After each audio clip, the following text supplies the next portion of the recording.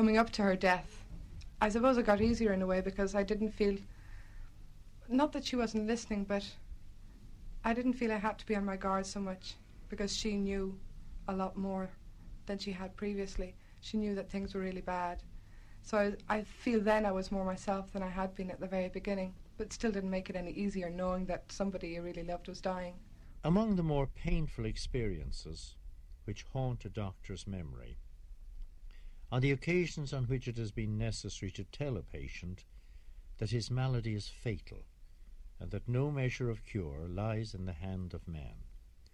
Rarely indeed has such an announcement to be bluntly made, for in the face of misfortune it is merciless to blot out hope. That meagre hope, although it may be but a will-o'-the-wisp, is still a glimmer of light in the gathering gloom. Very often the evil tidings can be conveyed by the lips of a sympathetic friend. Very often the message can be worded in so elusive a manner as to plant merely a germ of doubt in the mind, which germ may slowly and almost painlessly grow into a realization of the truth.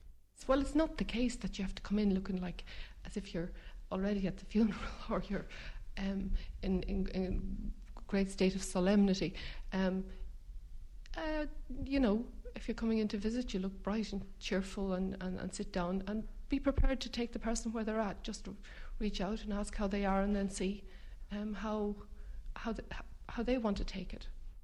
Won't be no God to comfort you. He taught me not to believe that lie. You don't need anybody, nobody needs you. Don't cry, old man, don't cry. Everybody dies. No, they never give up hope. I've never met anyone who hasn't had hope right to the very end. Some of the people there who've been talking to me about counselling the dying. They include doctors, nurses and social workers, as well as some critics of current medical practice. They also include a rabbi, a farmer evangelist, a curate, a Buddhist monk and a Catholic nun. There's one book, by the way, which most of the people on this programme have mentioned to me. Written by the Chicago-based Dr. Elizabeth Kubler-Ross. It's called On Death and Dying. The book is about a series of special workshops which Dr. Kubler-Ross held for dying patients and for their professional caretakers. It was published in 1970, and since then Kubler-Ross's descriptive analysis of the stages of dying has become the standard account. She says that most people pass through a number of clearly identifiable stages when dying. These are, first of all, denial and isolation, then anger, then bargaining, then depression, and finally acceptance. One of many people who thinks that she's basically correct is County Dublin GP Dr. John Fleetwood. He has over 40 years of medical experience and has specialised in the care of the elderly. I asked him to elaborate on what to expect from someone who has learnt that they are dying. First of all, a phase of disbelief. This can't be happening to me. They must have read the wrong X-ray. I must get another blood and that'll prove they're wrong. Then you get a phase of bargaining. I'll go to Lourdes. I'll endow a bed in the hospital. I'll give up smoking. Some vaguely good promise to, not necessarily to God, to some outside power. An agnostic will even do this. Then a phase of frustration, anger. They want to lash out at this thing that is killing them. And of course they can't. So they lash out at anything they can get hold of. A wife, a husband, a nurse, a doctor. I've even heard a person who was very seriously ill and frustrated saying, that damn fellow on the radio, why can't he stop? A man that previously he had admired very much as a broadcaster. The anger, that's a very difficult stage for the relatives particularly. We get used to it. I mean, you do get to the stage where, well, I don't say it's not hurtful. It can be very hurtful at times. But you look and you say, well, sure, this is part of his illness. But you have to give the relatives a huge amount of support. You have to say to the wife or the husband who has been ballyragged, look, he's not taking it out on you because you're you. He's taking it out on you because you're the nearest thing. He'd take it out on me, on nurse, on the butcher, the baker, if they came into the room. He'd lash out at them too. That may be true, but do you think a lot of people afterwards have terrible guilt because of something a dying person has said at that stage? No, not so much that, as they may have guilt if they hit back. They may say, God, the poor devil, sure, he was dying, sure, he didn't know what he was saying, and I lashed out at him. That's where you may get the guilt feelings. Then you get a phase of depression, and the depth of that depends very largely on the person's cultural and religious background. If they're very, very religious person, this phase may be very short, almost non-existent. And that goes into a phase of acceptance, resignation, usually a gentle falling asleep. I haven't seen much struggling in death. I can remember 2 patients who actively fought death. One was a young man. He was leaving a young family, completely unprepared. He hadn't had time to take out insurances to plan anything. And the other was an elderly woman who wanted to stay alive until she could make up with her sister, whom she'd quarrelled with. And she, so help me, she did fight until that sister came. And then she died. It was like something out of a Mills and Boon novel. But it really did happen, and I was very moved and impressed by it. General Practitioner John Fleetwood. On one side of the classic deathbed scene stands the doctor, on the other side a priest. Father Brian Power is a busy curate in Dunleary.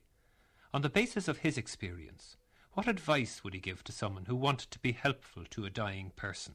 Well, first of all, I think it's very important for people to realise that even when someone can't talk, that the person doesn't like to be left alone. People who are dying usually need company. They need someone just to show interest and concern about them. So that even if there's very little else that you can do, you can at least be close. That doesn't mean you keep talking all the time. We don't usually just say to people, I mean, neither priests, I think, nor doctors, by the way, you are dying and you know you're going to have 6 months to live. I don't think in practice. There are doctors I have met and priests I have met who would believe they must do this. I think the important thing is just for the person to realise that they could die and that it's something that's inevitably going to happen sometime, but not to be too definitive about it. I mean, ideally we should all live with the moment of our death very clearly focused there some way ahead of us, you know, where we ought to think quite regularly. I think there's nothing so salutary as thinking about the shortness of human life in general, you know, and I'm sure a lot of people who become misguided and you know, just totally one-dimensional in their lives, that it's because they don't realise they're going to end as they go astray.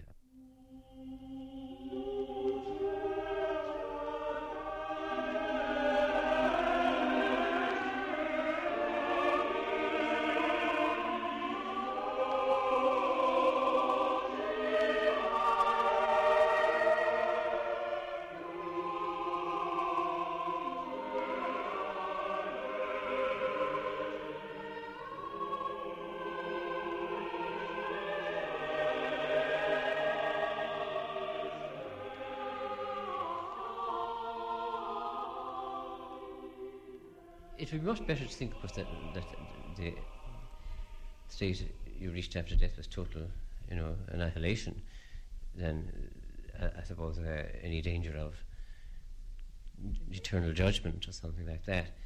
But I think that, you know, for the normal Christian who has made any sort of effort, the hope of resurrection should be strong, but it probably isn't in a lot of people's minds. They prefer not to think about it too much, I think. As a nation, we're rather like that. Anyway, we are a bit like the English, I think, myself. Certainly Dublin often seems to me to be very much a mirror image of English society in a lot of its attitudes. And I think, it's just not done to talk about death or eternity or even, about religion in ordinary sociable conversation. You're not supposed to talk about those things. Even in families, like there are certain subjects that are taboo. Death tends to be one of them. And some people don't just avoid talking about death. They recoil in panic from anything even associated with it, as CeeLo Burke discovered when her husband got cancer. Well, I give, for instance, a lady asked me one time when my husband was ill how he was. She didn't know he was ill, but she wanted to know if he was home for Christmas because he had been in the Merchant Navy. And I said, "Oh, did you not know? He has been very ill." And she said, "Oh, nothing serious, I hope." And I said, it was in the supermarket. And I said, "Oh yes, he had cancer," because through the group we had learned, well, talk about it, just let people know what's wrong. And, it kind of doesn't make you feel so isolated, trying to hide things all the time. So she scratched her head and she looked around and she said, "I wonder where Susan is." I've met her since and she doesn't speak to me. But I find that very, very funny. These kind of situations. And I can understand her. It's people don't know what to say. CeeLo Burke of the Comfort for Cancer organisation. And if there are some who cannot even bring themselves to ask after the seriously ill, how much harder it must be for them to have to actually visit the dying. Dr. John Fleetwood agrees that many people find such occasions awkward and embarrassing. I think that very often they do. They wonder, what am I going to say? Am I going to see some very unpleasant scene? Will I recognise him or her? Will they have wasted? Will they be jaundiced? Will they have big sores on their face? Or will they be sick and maybe a bad smell or something? Well, all these things have to be, as far as possible, overcome. And then you have to warn them to be reasonably factual, not to be mawkishly sentimental. And if they have to say anything, either say it directly to the patient or go outside of the room if it's something they don't want them to hear. I remember one delightful thing that happened. I was asked to see this person at their own doctor's request, and I went to see them with the doctor, and there was a very elderly attendant, and she suddenly leaned across the bed to me and she says, "Do you think she's D-Y-I-N-G?" And suddenly the patient sat up out of the bed and said, "You bloody old harpy, I'll see you down, yes." But it taught us all a lesson. We thought this patient was almost unconscious, but had heard every word. So you must be careful. If you're going to say anything, say it clearly.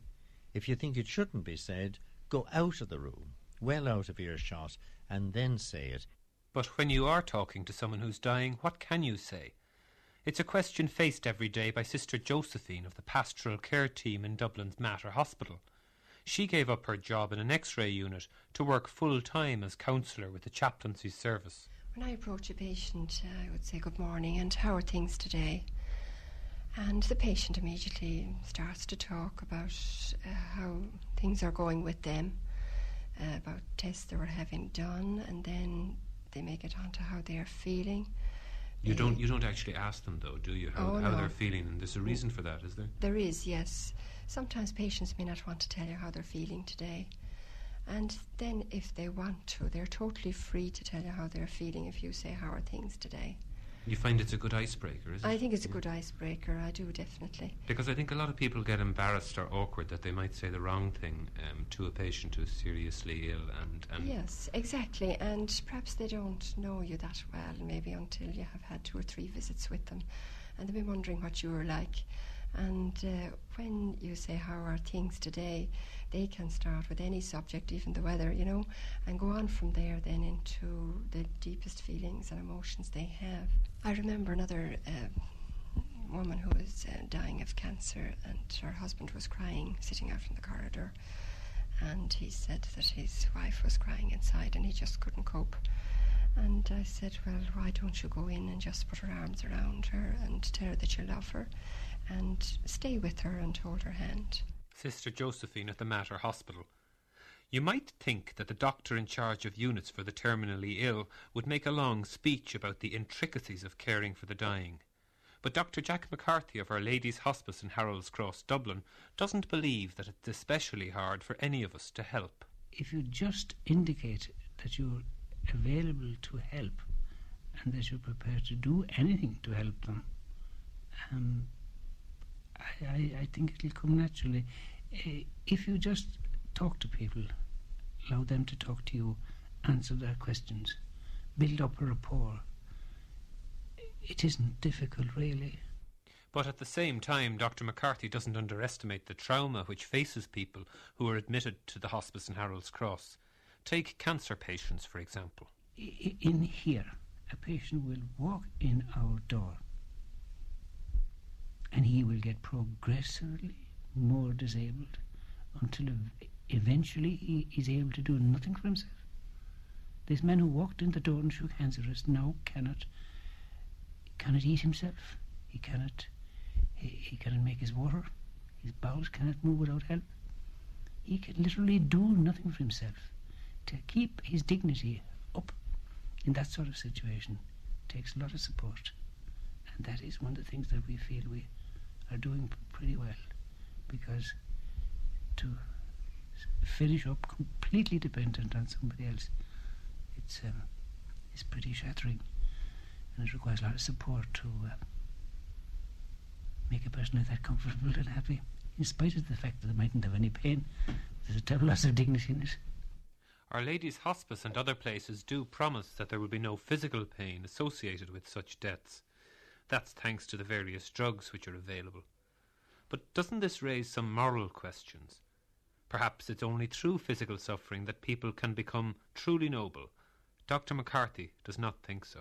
My feeling is that it doesn't enrich them at all, and we are very anti-pain in our approach. The idea that pain ennobles you and strengthens you spiritually, that you're the better for it, is, I think, all wrong. Pain is useful at the early stages of a disease because it indicates that the person is ill or what part should be investigated. But having done that, I think it's entirely useless. Pain doesn't make a person any more noble. It just makes them mean. It takes up an inordinate amount of their thinking. They can think about nothing else but pain and how to get rid of it. Their quality of life is reduced. Their short time that they have left is wasted because of the pain.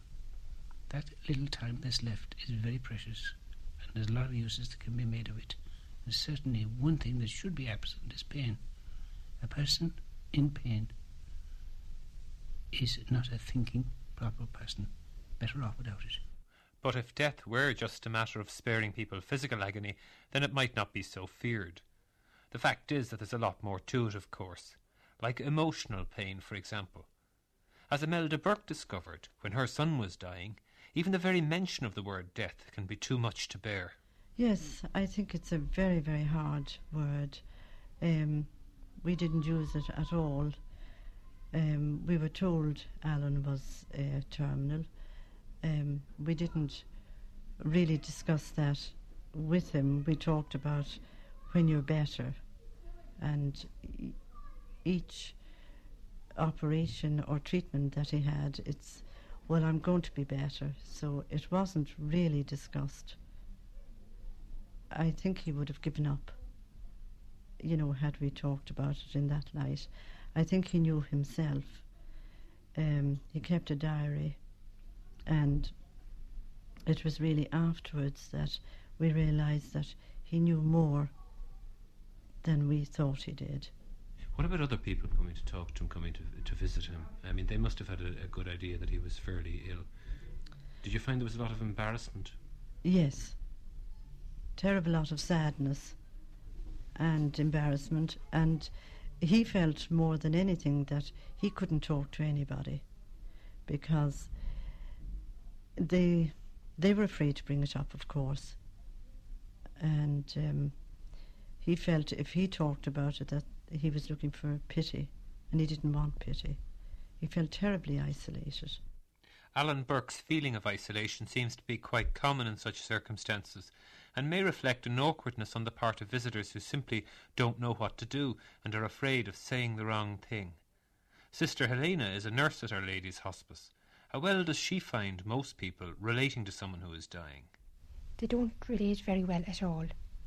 And the reason for that is because more often than not the patient hasn't been told what's wrong.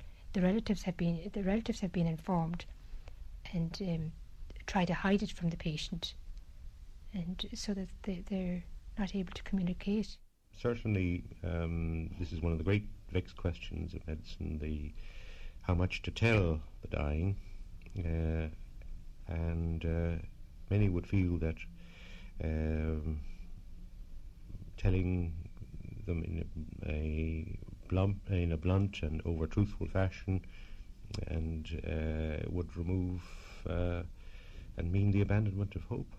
And as our main role is particularly doctors and the caring, be they relatives, is in a healing role, this would be very regrettable, because we've all seen people who were told prematurely or into straightforward a fashion decline very rapidly and almost shrivel away to death, turn their face to the wall.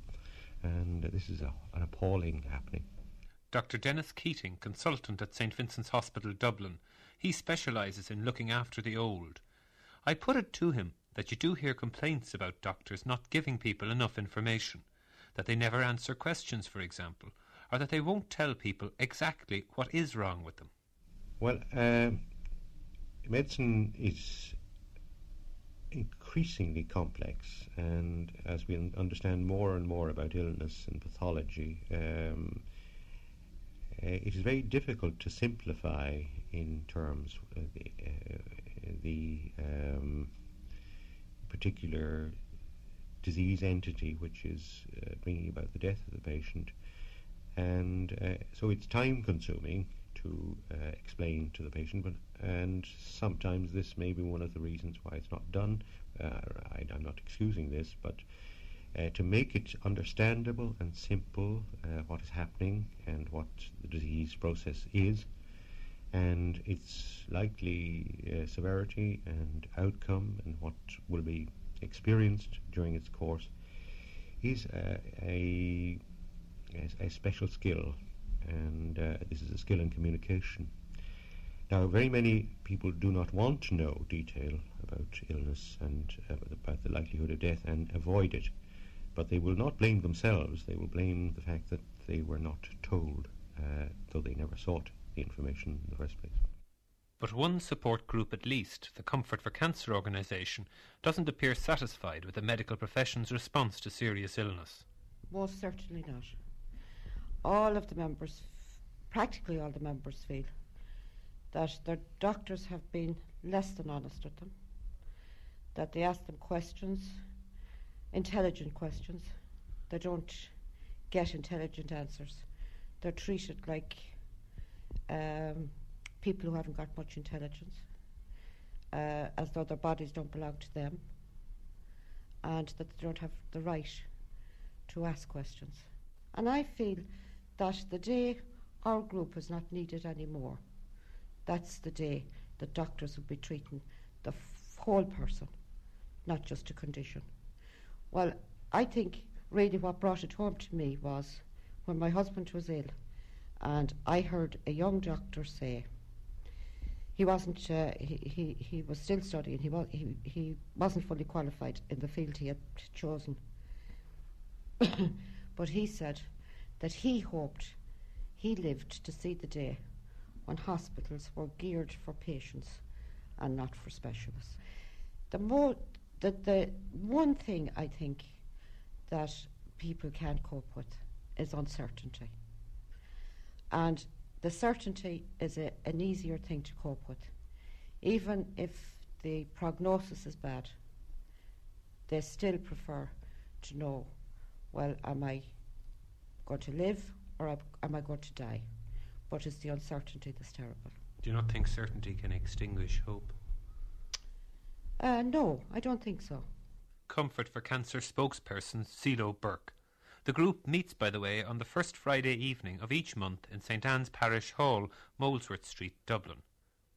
Someone else who's seen times when it helps to have everything out in the open is social worker Delmo Regan. I know many instances where the person who's dying has told the relatives what kind of funeral they want and what arrangements they want made about various things.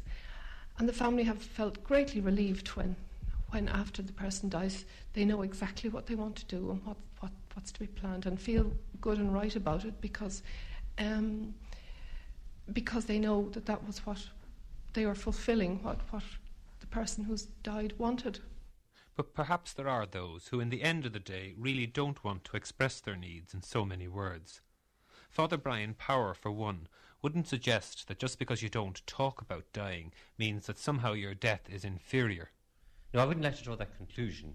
I think it can be very rich, of course, for people to experience someone, who is both able to express and also very spiritual. It can be very rich to know someone like that and to participate in that person's own conquest of death, because that's what it is, I think that can be a very rich experience for those who actually experience it and see it.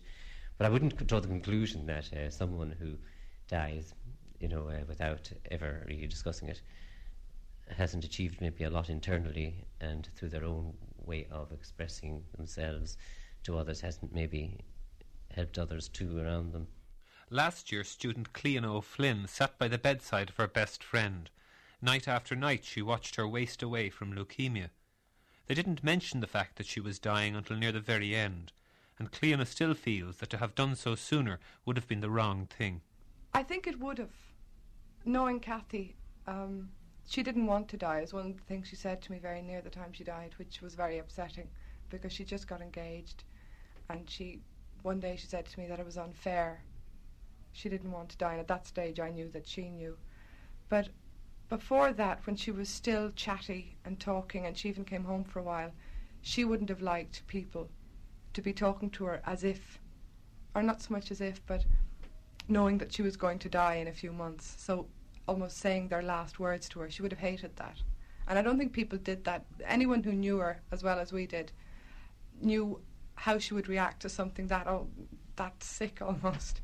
You just tried, you were as natural because she was being totally natural about the whole thing, and that helped you. I mean, she almost helped us rather than us helping her. And helping people to communicate is the job of Christy Keneally. He's brought in by health boards to advise their professional staff about counselling the dying. With the continuing trends towards hospital care and away from deaths at home, Christy Keneally thinks that we must be careful not to lose sight of some basic priorities. At the moment, the care of the dying and the care of the sick, generally speaking, it's all a case of being done for. Eliza Doolittle says there's them that does and them that's done to. Well, they're certainly them that's done to. And they're expected literally to lie there. Rarely are they told anything about their condition. Rarely are they treated as rational, intelligent human beings who might have an opinion about this. What I'm talking about is it's time that there was complementarity. It's time there was teamwork involved here. And teamwork means not only the patient and the doctor, which is the obvious team, but also involves the family. At the moment in the hospice, St. Christopher's Hospice in England, they define the unit of care when they're speaking of the terminally ill as the patient and the family. They make no distinction between them. But you and I know that the general practice is that I give you my da if you're running the hospital. You then allow me in to see him when it suits you and your institution. I become a visitor. I become the spectator of my father's care. I would love to see neighbours coming back into their own, friends coming back into their own, and stop all this codology about, oh God, I'd love to visit John, but I wouldn't know what to say. You don't have to have a diploma to go up and visit a friend in hospital, or a neighbour who has cancer, or an aunt or an uncle who is dying. You just need to have the proper connection, which is a belly button connection really, which is ordinary humanity connection. And I think to work on that level is probably the kind of nourishing communication that most people need. And yet you put your finger on the button. It is that people feel they don't know what to say to someone who's dying. Very much so. And when people say that to me, what should I say? I sometimes reply to them and say, what you say is the least important thing. In the name of God, what do we say at funerals? We say, I'm sorry for your trouble, which is a harmless kind of a remark. We say worse. We say, isn't he better off? In other words, terrible life he had, but gee, he's better off dead. You know, what we say is so innocuous and banal and useless. I think, without being too kind of lyrical about it, it's who we are. It's who we are. It's what the relationship is. It's what your attitude is going into the room. If your attitude is this person is dying, everything you say and do from the minute you put your foot into the room says to the person you are dying. You know? And that's what you're communicating to the person. If your attitude is, this is the person like myself, this is the person who is in crisis, this is the person who needs to be supported humanly through this crisis, then it takes the onus off you in trying to be a miracle worker, in trying to have all the answers, in trying to plumb the depths of philosophical questions like why me and all of that. You don't have to, and you're not expected to. Do you not think the dying person expects you to talk a bit about the fact that they are dying? Very much so, but that person will never talk to me on any kind of decent level unless I have filled in the rubble in the foundation of the relationship. And the rubble is small talk, the rubble is normal talk, it's hurling talk, football talk, babies talk, patterns talk, any kind of talk that's filled in, which means I have to come often and regularly so that that person can build up an identical picture of me. And over a period of time, a trust is built, a bridge is literally built. When you're weary, feeling small, when tears are in your eyes, I will dry them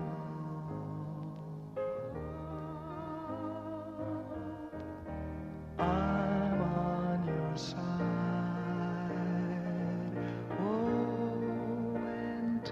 Get rough, and friends just can't be found, like a bridge over troubled water. I will lay me down like a bridge over troubled water. I will lay me down. One special source of comfort is the family, and it has a particular role in Jewish culture. Does this mean that Chief Rabbi David Rosen is more inclined to encourage people to let family members die at home rather than send them to hospital? Well, certainly Judaism places an enormous emphasis upon family units. Some people would say even an obsessive emphasis upon it. I mean, the whole of Jewish life revolves around the family unit, and the family is the center of Jewish life, not the synagogue. Synagogue is very secondary, if not even tertiary, within Jewish life. And therefore, the fifth commandment of the Decalogue has particular importance within Jewish tradition and is explained and understood to have practical ramifications of particular responsibility of children to care for the physical needs of their parents. So if we're dealing in relation, let us say, to the dying parent, then Judaism would certainly place, if you like, a heavy responsibility upon children to be able to provide for those needs, but recognizes fully of both the physical and mental pressures that are involved that sometimes preclude the family from being able to handle it, and in such case we'll consider it to be necessary to be able to extend the context of care for the dying into the more medical and psychiatric arenas, which perhaps often means the individual moving away from the family context.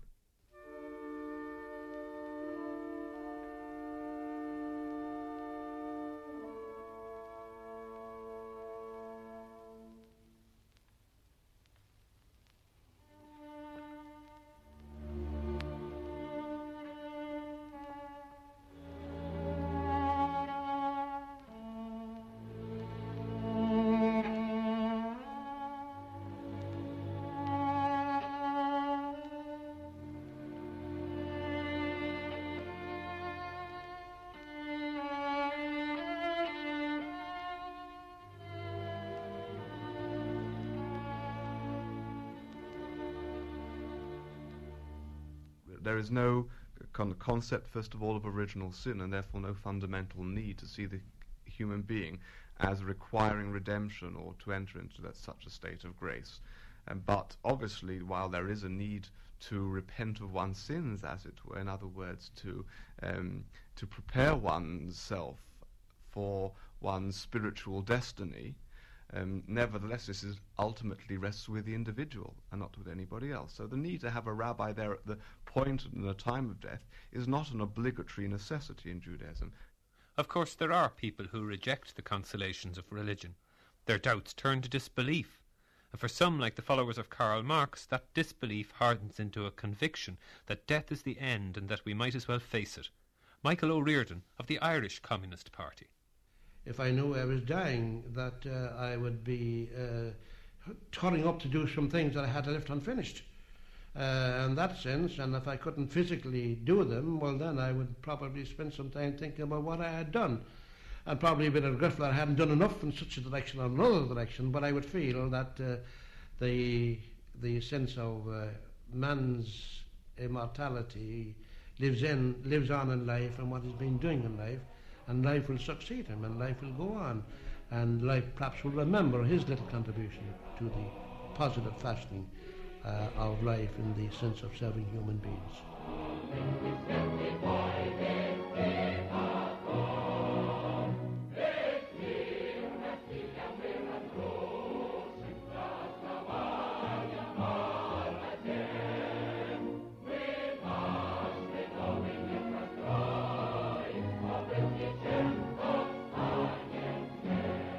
We believe that if we believe strong enough that we won't be, as the saying says, be roaring and bawling for a price when we're dying. I think we'll be, as I've already said, contemplating and trying to do to the last breath what we could possibly do, or we're doing at the present time, motivated by a desire to serve humanity.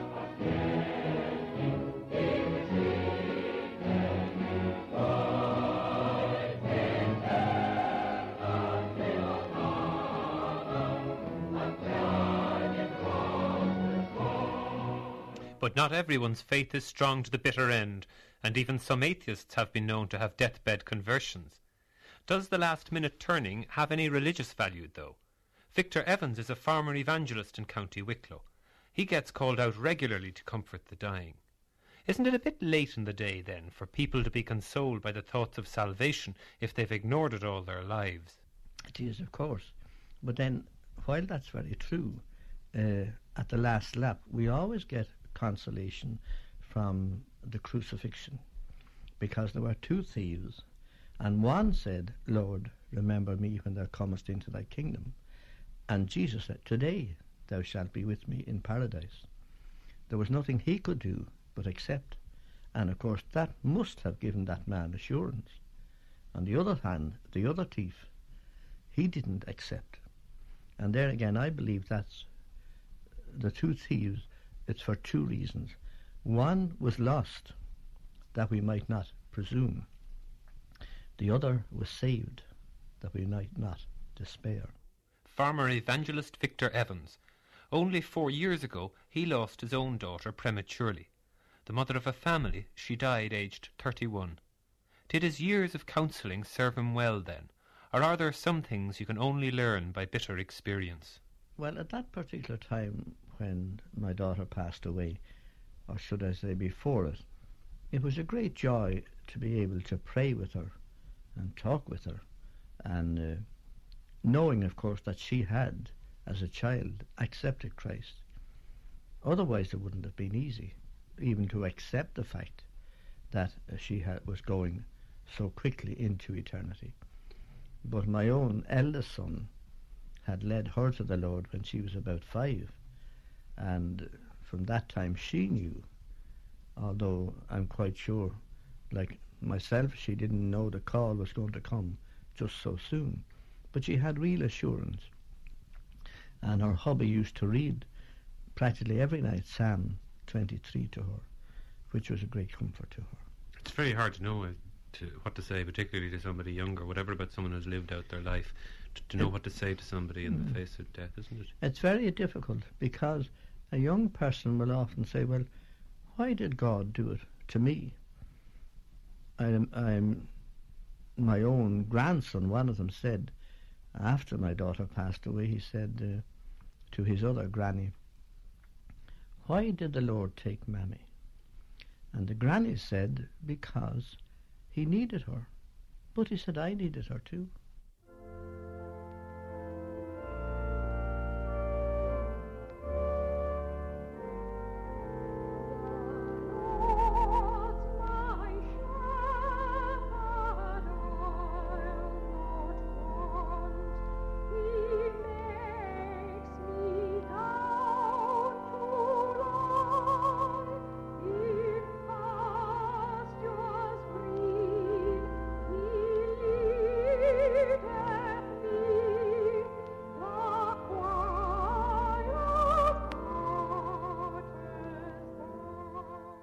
Earlier I mentioned the widely acclaimed book on death and dying by Elizabeth Kubler-Ross.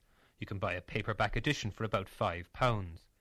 Dr. Kubler-Ross has worked alongside a number of different people in her attempts to find and bring enlightenment to the challenge of death. One of those people is Buddhist monk Sogyal Rinpoche. A refugee from the Chinese invasion of Tibet, Sogyal Rinpoche brings the insights of a respected and ancient culture to bear on the subject.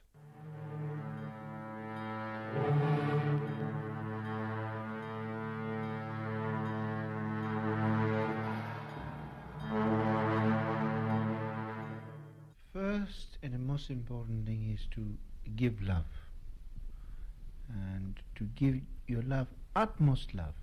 And suppose the dying person is a Christian practitioner, which probably the normal cases is, then you can ask them to visualize, instead of Buddha, you can think of Christ in the form of resurrect form, in the form of light, and then surrender your soul into his being and ask first for forgiveness for all the sins, and to also consider that you receive that kind of his absolution, his forgiveness. Now, in the case of someone who is not a practitioner, not particularly Buddhist or Christian practitioner, maybe you could just offer whatever they believe in, the truth is, or God is, or I don't know, in the form of light, and just surrender your consciousness to that. And if they're not even willing to do that, maybe you could just ask them to not to have attachment, just to occupy their mind with more with goodness and with compassion and with love. The sun may be shining outside, but if the curtains are closed, sun won't come in. You have to open the curtain, then the sun will shine in.